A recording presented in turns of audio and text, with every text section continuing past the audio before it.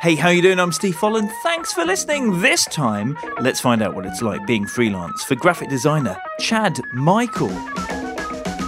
You know, I saw an opportunity, and I don't drink that heavily, but there's something about anything that you can be addicted to, I'm interested in designing it, I think. I wouldn't trade the agency experience for anything.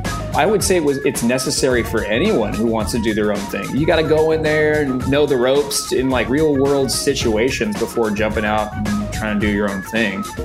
It's such a good feeling. It's so amazing to think that people actually enjoy the stuff that I'm doing. It makes me want to create more stuff. Yes, so there is Chad over in Texas, and he is the final guest of this season. You know how, like proper podcasters, they go, hey, it's the season, right? Yeah, well, this is the end of the season, which all it means is if you're listening to this as it goes out, I'm basically going to take the summer off. I talk about work-life balance so much, like in my videos on YouTube and in the talks I've done and my articles and all things like that. And yeah, I'm actually going to take a leaf out of my own book. So taking the summer off, most of my client work, but also stuff like this, the podcast. So yes, this is the last one. Of course, if you're listening to this miles in the future, it'll seamlessly go into the next one in September 2018. But anyway, that's where it is, and I hope you have a great summer or winter if you're in a different hemisphere, of course. And in those 4 weeks off, why not go and have a listen to loads of the older episodes? There's like, I think it's something like 135 episodes, including the recent live one that we did for National Freelancers Day. Go back, go have a listen. Remember, whatever they do for a job, it doesn't matter if it's not the same as you. It's all about the being freelance. Hit subscribe wherever you get your podcasts. Hit subscribe on YouTube to the vlogs, and just keep in touch. I don't want to get emotional. Right, let's crack on and hear from this week's guest, who is graphic designer Chad Michael in Texas. Hey, Chad! Hey, how you doing? I'm good. Really looking forward to this, and let's get started hearing how you got started being freelance. Yeah, so I rather than going way back to when I was a kid or anything like that, I was fresh out of college. I took some jobs in New York area, worked at several agencies there. Long story short, I just kind of got sick of working for other people. I think that's how most freelancers end up being freelance, is they're tired of working for other people. And so that's essentially it. I had a couple clients before I jumped ship just to have like a safety net. Started my own little studio in a little 500 square foot apartment out in New York. And that's kind of where it began. And then things just have been spiraling upwards or downwards, I guess, for past 4 or 5 years. That's awesome. So when you were at the agency, were you gaining a reputation? When you eventually went freelance, did people know who you were? Had you made contacts? I think it was about maybe 2 or 3 months before I decided, hey, I'm in it, I'm committed, I'm going to leave, that I started to put my name out there. It wasn't before then that anyone knew who I was or had never seen any of my work, really. I mean, I think I had a Dribbble page, but I really didn't put a lot of stuff on it. And the stuff I was working on in agencies, if I did put anything up, they're like, hey, take that down. You can't just show shit. So about 3 months prior to me jumping ship, I started really getting on Behance and kind of creating hypothetical works in my off time, which is where Prominio Whiskey is one of the first projects I had done when I launched a studio. It's actually still on my site. That's where that was born. So that's what kind of got my name out there, was doing stuff like that. People started to take notice, which was nice. So you were creating your own portfolio stuff in your own time. So a whiskey firm then saw it and went, yeah, we'd like that sort of packaging, right? How did they come across it? How did that? Okay, so to go back a little bit, I had worked at an agency that was specifically geared towards creating liquor and alcohol package design. So when I did decide to leave, I didn't have any clients from them really, because I didn't steal any clients, but I had knowledge about the industry.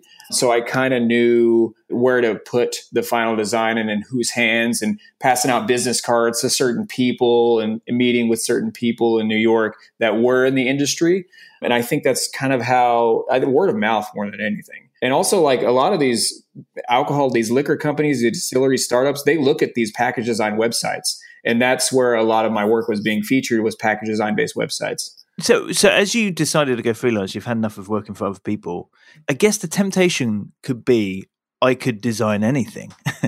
but it sounds like you thought, no, actually, this is what I've been doing. I'm going to niche on this straight away.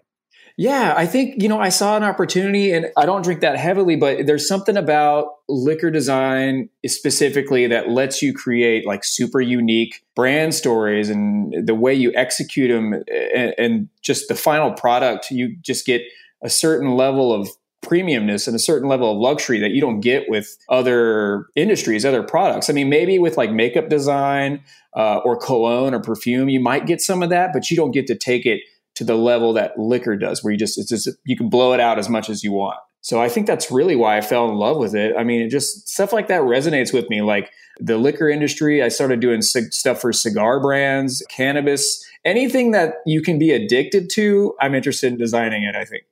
Your Instagram grid, it's just wonderful. And is that all your work, or do you like to also put up stuff that you like?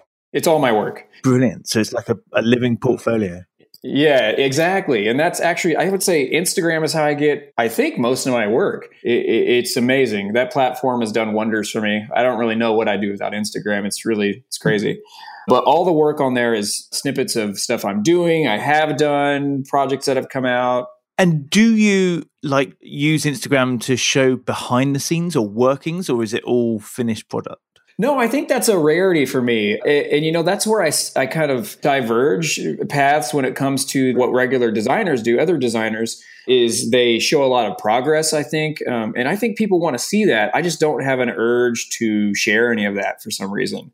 I have, over the past 10 years of doing this, kind of developed certain methods and certain ways of working that it took me 10 years to figure out. So I don't want to like willingly spill the beans. You know what I mean? Like, it took me a while to figure out how to, take a project from beginning to end and pack as much as I pack into it in maybe a month or 2 months. Yeah. So you're not on, for example, stories showing who Chad Michael is. You just let the work speak for itself. Exactly. I don't even share a lot of my personal information either, like on Instagram. I don't know why either. I feel like people are just not interested in general. So like they don't want to see photos of what I eat or like my dog or, like they just want to see what I love doing. And that's the package design or the branding. Now, if people go to your website, they'll see Chad Michael Studio. Is that how you began? Okay, so yes, the answer is yes. I've always gone by my name. It's not my full name. It's actually my first and middle name, which I don't think a lot of people know. So I go by that because they're the least generic out of the three, and they're still fairly generic names.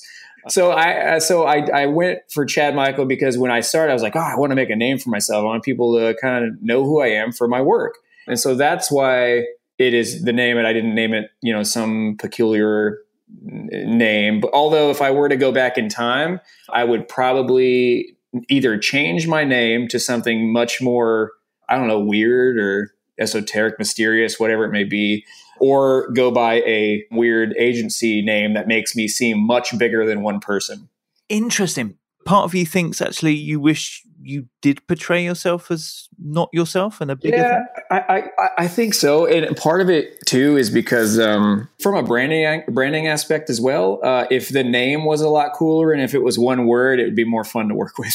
So it's one of those things where if it was like, I don't know what it would be, like black box design or treehouse design, whatever it may be, there would have been more opportunity for me to do, I guess, unusual logo types and things of that nature. And it was more of a chance, I think, for people to remember more easily the name.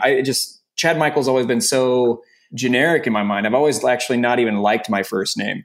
So it's just a bunch of things, man. I don't know. It sounds like the wish of having called yourself something different actually comes from a creative point of view, as in I could have more fun with a different name, rather than maybe something you've come up against where you wish people thought they were dealing with a bigger company? Like, how does it work? Yeah, it's like a 60-40 maybe. I think you get more serious clients, like large companies. But I think people take you a bit more seriously if they think that you're an agency of 10 or 20 people. in terms of like the type of work you get, like big, large brands and like what they think you can handle. Yeah. And I think possibly that's because of the niche that you have, because actually you're always likely to be dealing with, I guess, big companies with big marketing departments or...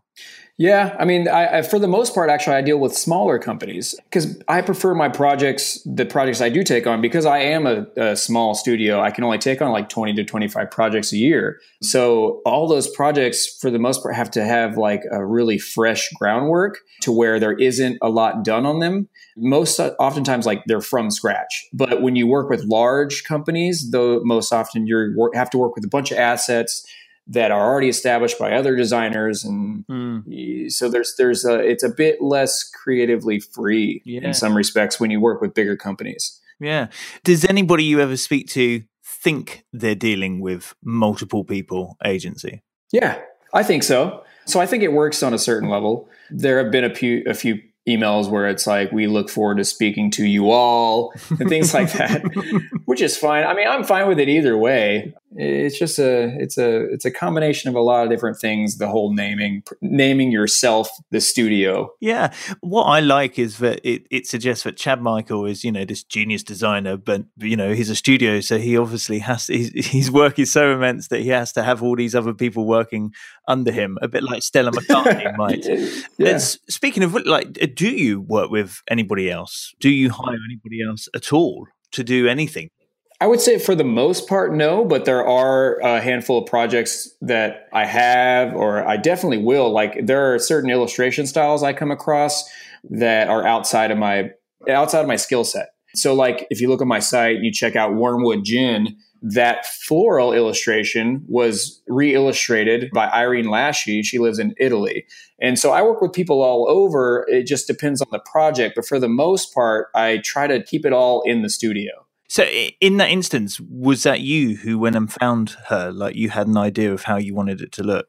Yeah. So how the process kind of works when it comes to something like that is like, I'll create a design, a concept. I'll mock together pieces of the illustration, because you have to get the structure of the label and how everything lays out and the style selection. So I for that project in particular, I pulled a bunch of references from botanical prints, and I comprise them together. And then I sought out Irene. I said, hey, I got this mock-up. I need you to redraw it. And she takes the mock-up, which gives her a solid foundation to work from.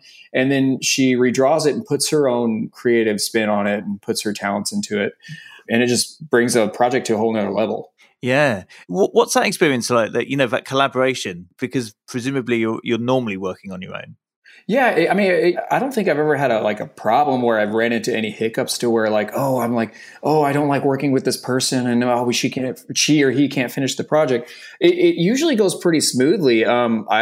Just a couple rounds of revisions here. The thing I think that helps a lot is the mock-ups that I provide on my end, the piecing together, whether it be like a woodcut style illustration, whatever the type of illustration is, piecing that together in Photoshop in a way that feels so solid that when I pass that off, they don't really have a lot of questions. Like, I don't have to develop this big 20-page brief that, this should look like this bug and, 100 million references. It's like, it's there. You just have to redraw it and make it look much better.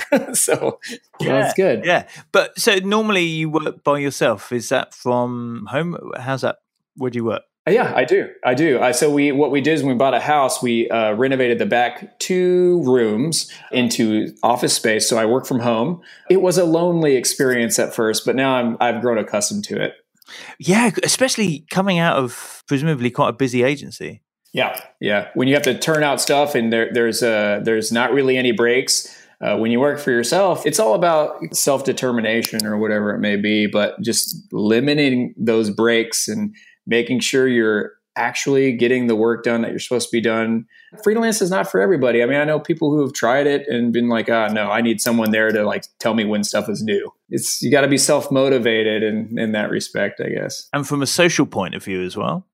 For the first 6 months, I think there's like a weird period where that you're acclimating to this isolated environment. And it took me about 6 months to get over. And then I was like, oh, I'm fine. I can go through a whole day. I don't need to talk to anybody. I don't need to have any conversation. I'm fine. And so that's how I am now. But it was a weird period for a little while. And do you keep to, I don't know, some kind of structure to your day, given that your work is right next to where you live? My day is very routine. I think routine is it can get dry after a while and you need to break it up, but a routine is 100% necessary in workflow and getting your stuff done. So I'm usually in the office. I wake up at 7 o'clock in the morning. I'm usually after, going for a morning run or eating breakfast or whatever it may be. I'm usually in the office around 8:30 or 9. From 9 to 10:30, I answer emails. There's always a bunch of odds and ends. I have a lot of different clients over the past couple of years. And so they'll reach out every once in a while and say, hey, I need this file just kind of tweaked, or we need a quick banner for this thing. And so I have to knock out a bunch of tiny things. And then I can get into like fun design, new projects, new branding around noon. And so I usually work from like noon to 6, which is like 6 hours. Cool. How did you find, like, you knew you could do it creatively after being in the agency, but how about the business side of it? Oh man, I'm still learning that part. The business side of it, when it comes to talking to people, selling a job, I felt like I've always been pretty good at that. I can convey and describe, and I think I can get people motivated and behind ideas fairly easily. I think it comes with my personality a bit, I guess. But when it comes to like the financial side, like, taxes and government stuff and accounting, like that's the stuff I'm still grasping. I like to draw pretty pictures. I don't like to like do any math. When you sit there and think about it, like, are you glad that you had that time working in the agency, or do you wish that you'd been freelance sooner? Oh, no, I wouldn't trade the agency experience for anything. I would say it's necessary for anyone who wants to do their own thing. You got to go in there and wiggle around and know the ropes in like real world situations before jumping out and trying to do your own thing. I mean, I learned a lot in agency, not only like in terms of expanding my skill set, but like working with other people, for example, other illustrators, talking to clients, selling proposals, all that kind of stuff. Like I learned all that. I got confident in my ways by being in those agency roles. So I wouldn't trade it. I timed out at a good time. I wouldn't have wanted to extend it anymore, but I wouldn't have lessened it. Yeah. And just going back to the whole, pretty routine finishing at 6 p.m., does that mean then that the evening is clear, the weekend's clear? Yeah. I mean, well, no and yes. So when I first started, for the first couple years, I worked nonstop. I was, so I'd wake up, I'd be in the office at, 8:30 or 9. I'd clock out like 10 p.m., 11 p.m. Sometimes I work like through 2 in the morning. Now I've learned to balance life and work. And so I clock out at a reasonable time. That gives me time to, hang out with the missus and tend to house stuff and whatever it may be. So it was a balance I had to figure out for a while. Yeah. How did you go about figuring that out? And was part of that like the workload? Yeah, I think it's just figuring out, you take a while to figure out what you're capable of and what you are capable of managing successfully. So I feel like I've gotten to a point where I work after all the little tiny design requests from clients, about 6 or 7 hours of focused design work during the day is all I need to be consistent and kind of keep up with everything. There's that occasional like long night, but you got to learn to like balance it, go live and explore and, smell a flower or whatever. Yeah. So do you get to take breaks? Yeah. I mean, I travel a lot more than I used to. We kind of make it a point to travel and go, visit the world as much as we can, kind of see outside of Texas, outside of the US. We definitely make it a point. I think it's healthy. I mean, it's not only that, it's good for design. Like, going to different places throughout the world really expands your tool set when it comes to conceptual thinking and like approaching certain ideas. I deal with clients in products that are set all over the world, whether it be in Italy or the Philippines or Malta Zabar or Canada. So knowing those areas and trying to make it there and experience that just helps whatever you're working on. That's a good point, though. Another thing that jumps out at me from your website as well is, well, you have a category called recognition. Is that something that you have gone after, or is it more a result of, is it your clients who submit these things to win awards? So it's a combination of the two things. So it's definitely a mixture of the two. I think one is I do submit things on my own. When something wins, it usually gets printed in something and people see it. And that's free advertising. I mean, people see that kind of stuff, especially when it's a spirit-driven competition. So like liquor industries, they have like design competitions only for liquor. So if you win some of those competitions, people are looking, hey, what studio, what design agency won that? I'm going to contact them for my thing. And then the other part is clients do submit the design after the fact. So that's always a good thing. All in all, it's like when potential people visit this site and they see the recognition on there, I think it makes them want to reach out more and they get more excited about it. And I just personally really like, there's something about winning those things. It's so, I can't describe it. It's such a good feeling. It's so amazing to think that people actually enjoy the stuff that I'm doing. It makes me want to create more stuff. Yeah. So it's not just the free advertising, as it were, but actually it drives you creatively. Yeah, I think it does. I mean, and I think I would say the thing that drives me the most is when something comes off press and I hold it in my hands. That always gets me so excited. Like, I got to get back to the computer and create more shit and let's keep on making tangible projects. You know, it's just so. Oh, it's great. I love it. It's so obvious how much you love it. And how about like the whole pricing of this sort of thing? Like, did you have a feel from the agency, or was that sort of side shielded from you? Yeah, I did actually. I snuck a peek. I don't think it was things I was like, I wasn't not supposed to see them, but they weren't for my eyes. Like, it's a good to know what your competitors' numbers are. That way you're pricing yourself appropriately. You're not undervaluing your services. My prices really range, and sometimes it depends on the enthusiasm I have for a potential project. Like if I'm super excited about something and they have like a low amount of money, I'll most likely take it on. So it's always people. I get a lot of emails saying, hey, what's ballpark pricing? What's your pricing structure? I still don't have like a set one. I don't think. It really kind of depends. But if somebody says that to you, like what do you say? Well, I always like to jump on a phone and talk with people in person because there's a lot of things that aren't said in an email that you can only say over the phone. I know that sounds weird. It's just like tiny little details to me. But to answer your question, I give a general ballpark. I say single project package designs range from like $9K to $15K US. And I give that like a starting point because I don't want people reaching out to you and wanting to do $250 logos or whatever. Like you won't be able to live. So you want clients that have some kind of budget for the most part. To go against that, when people get on the phone with me and they say, oh, like I have a conversation with them and we connect on a certain level and their project sounds amazing and they say they only have like $4,000 or something to work with, sometimes I'll take it on. It's a gauge of not only what the project entails, but also the person, also the client. It's a lot about the client connection, I think. Yeah, that is good. So that does mean a lot to you. And how do you go about keeping those relationships alive after a project? I mean, for the most part, they just keep emailing me asking for shit. so we keep a nice banter. And if they refer me sometimes to other people or they have new products that come out. And I think I've only had one experience to where it was a complete client fallout and I've never heard from that person again. And that's bound to happen to one out of every whatever, but it happens. Yeah. Oh, it's cool. Okay. Now, I always do this thing where I ask for 3 facts about yourself for you to make 2 true, 1 a lie, and let me figure out the lie. So what do you have for me, Chad? Okay, good luck with this. I jotted down 3 of them. Okay, here we go. I'm gonna tell them to you all monotone so you don't catch my inflection, okay? I have 1, a drag queen competition. I collect silver in case of the apocalypse. I always put canned corn on my pizza. Oh my God, these are brilliant. Okay, so you won a drag queen contest. When was that? When was that? Absolutely. It was in the prime year of 2003. Anyways, I was in junior high.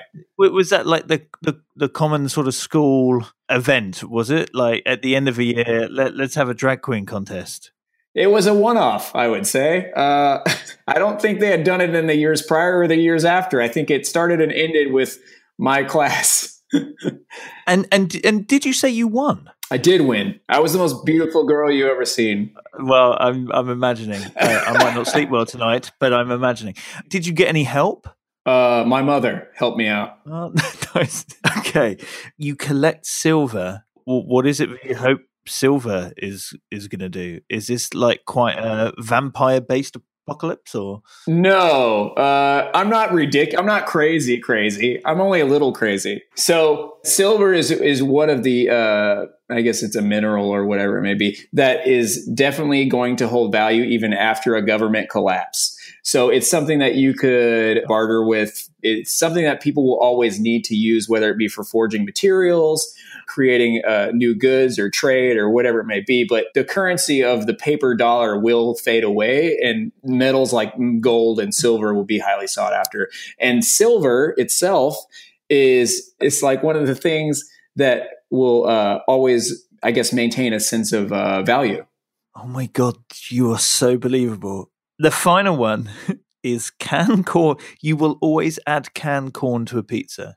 Yeah, typically a whole can of canned corn to the topping of a pizza. So it's usually cold or hot canned corn, and then I just dump it on top of a pizza. It's hard for me to eat pizza without corn. I know it's super weird, but I love it.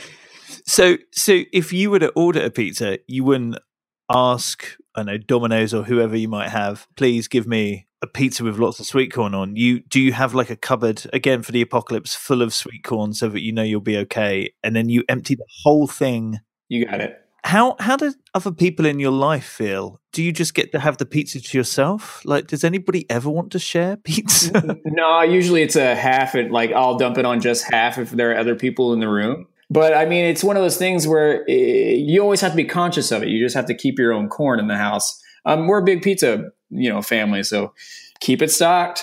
And then if you go out to pizza restaurants that serve pizza, you just bring your own corn. Okay.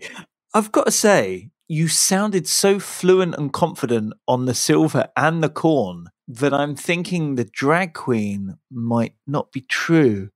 You sound so, I don't know, the silver thing sounds really weird, but it's not that weird in the realms of people who build bunkers and fill it full of sweet corn, for example. So it's kind of plausible. And let's face it, if the apocalypse doesn't come, you can just offload a load of silver. So it's not that weird. It's not like storing food.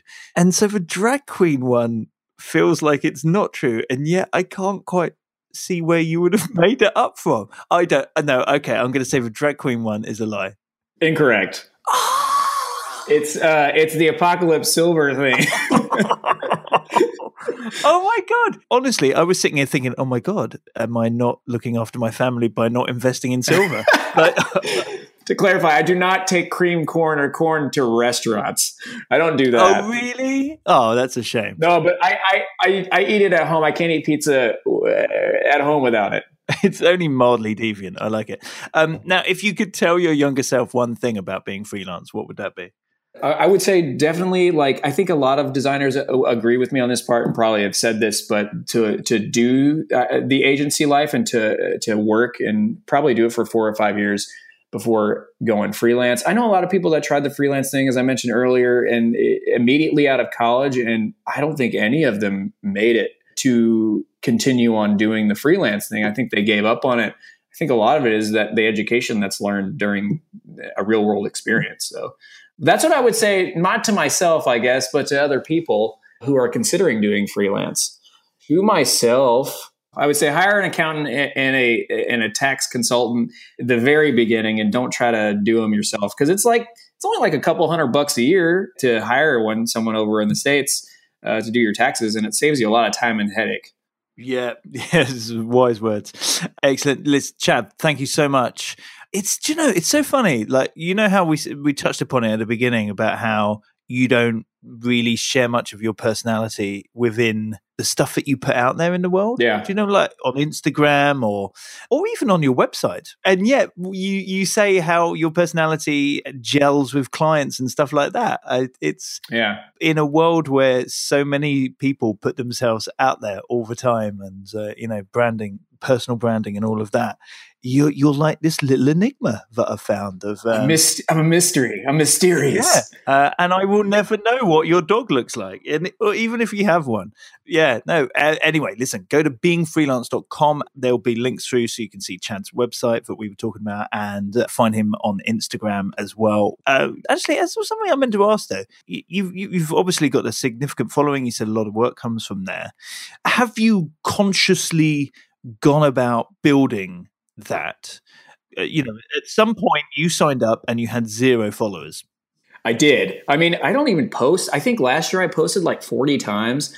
I think it's just a matter of the content of the posting. Like I am conscious of like, I think I know what people are receptive to, and like what will like get a lot of love. And then in turn, you'll get a lot of followers, and then you get a lot of word of mouth, and then that brings in the clients. So I like to shoot the final product in the best lighting as possible, like in the most beautiful way I can. I think that not only does a lot of justice to how the actual physical piece looks in real life, but people respond to the beautiful photography. And I think it really resonates with them. I think the other thing I do is like I post a lot of logos, or like I do like a big crop of like a really detailed area. So people respond to lots of logos and a lot of detail. Do you take all of those images yourself? Yeah, I would say 90% of it, if you were to accumulate all the postings I've done, 90% of it is stuff that I've taken, or stuff I've taken with a photographer that I work with we photographed the bottles together here at a studio in downtown. And then the other percentage is I'll repost from, brands that I've done that are out in the marketplace, or maybe they're doing something cool, or they photograph something in a really unusual way. I would say that's like 10%. That's interesting though. Like we all know that it's possible to take a package design and use templates in Photoshop to make it look like it's on a t-shirt or on anything, but you're not doing that. Yeah, that's quite telling. I can always tell when something's like a CGI image or a mock-up. And when you shoot something that's, especially when it's a package design for liquor, you're looking at the paper stocks and the varnishing and the foiling and the embossing. It's all those like little things on like a micro level that you can only get with a camera, like with an actual camera. Some things just can't be faked. It's just, even CGI looks fake to me. So like movie stuff, That's cool. Yeah. Check out Chad's Instagram and you'll see what we're talking about. Listen, I've taken up enough of your time. You've probably got corn to get to, but so many cans. Thank you so much. Been a real pleasure, and all the best being freelance. All right. Thanks, Steve. I appreciate it.